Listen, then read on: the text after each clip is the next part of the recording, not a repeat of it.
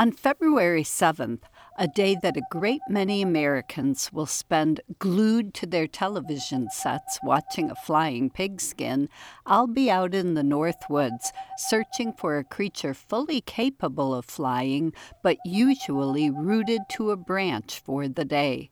I noticed way back in the 1980s or early 90s that you just needed to move one letter to the left to convert Super Bowl Sunday to Superb Owl Sunday.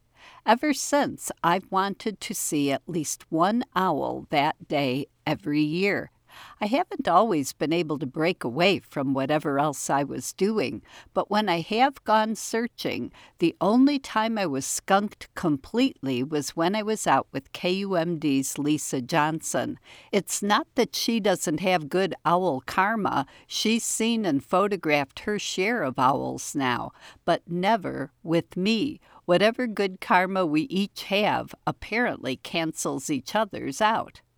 At the end of 2012, my 93-year-old mother-in-law, who had dementia and was starting to have more and more physical problems as well, moved in with us after I'd already made plans to do a big year in 2013.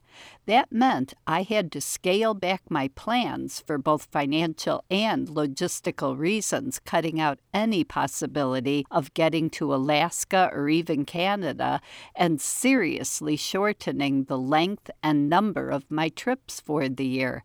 Even sadder, suddenly it was going to be impossible for Russ to travel with me at all. One of us had to be home every night, and we couldn't ever both be gone for more than a few hours. The only time that whole year that Russ went with me on a birding adventure was on Superb Owl Sunday. We didn't have time to go to the bog, but decided we could at least break away for 2 or 3 hours to see what we could see in Two Harbors. So we headed up there at mid-morning. We had just stepped out of the car and were starting to walk when a Two Harbors birder, Jim Lind, spotted me and charged down to tell us there was a saw-whet owl a couple of blocks away in someone's backyard. He gave us directions, but then we started chatting. This was the first time he'd met Russ. We had been talking for 5 or so minutes when Jim looked up and, whoa, there was a boreal owl right there, just 18 feet away in perfect light. I took lots of photos, including some when the owl caught a shrew, and then Russ and I went on to see the saw-whet, too.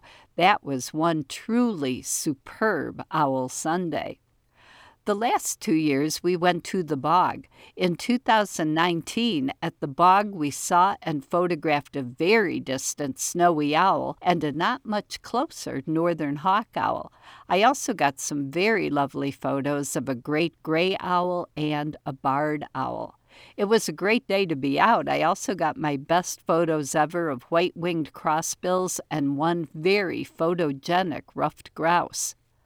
Last year wasn't quite so good. We'd seen a poor doomed barn owl on January 12th. That was our first venture out after my heart attack January 3rd.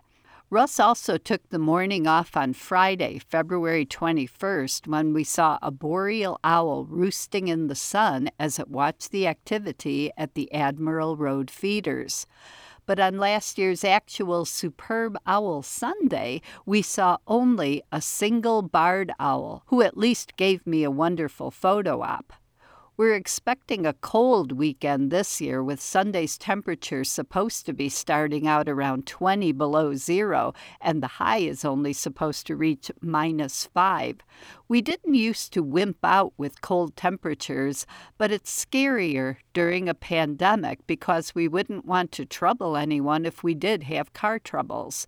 So we're going to do what we did way back in 2013, just go birding up the shore as far as Two Harbors.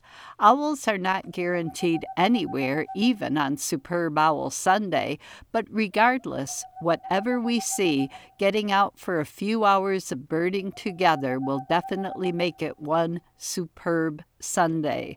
I'm Laura Erickson, speaking for the birds.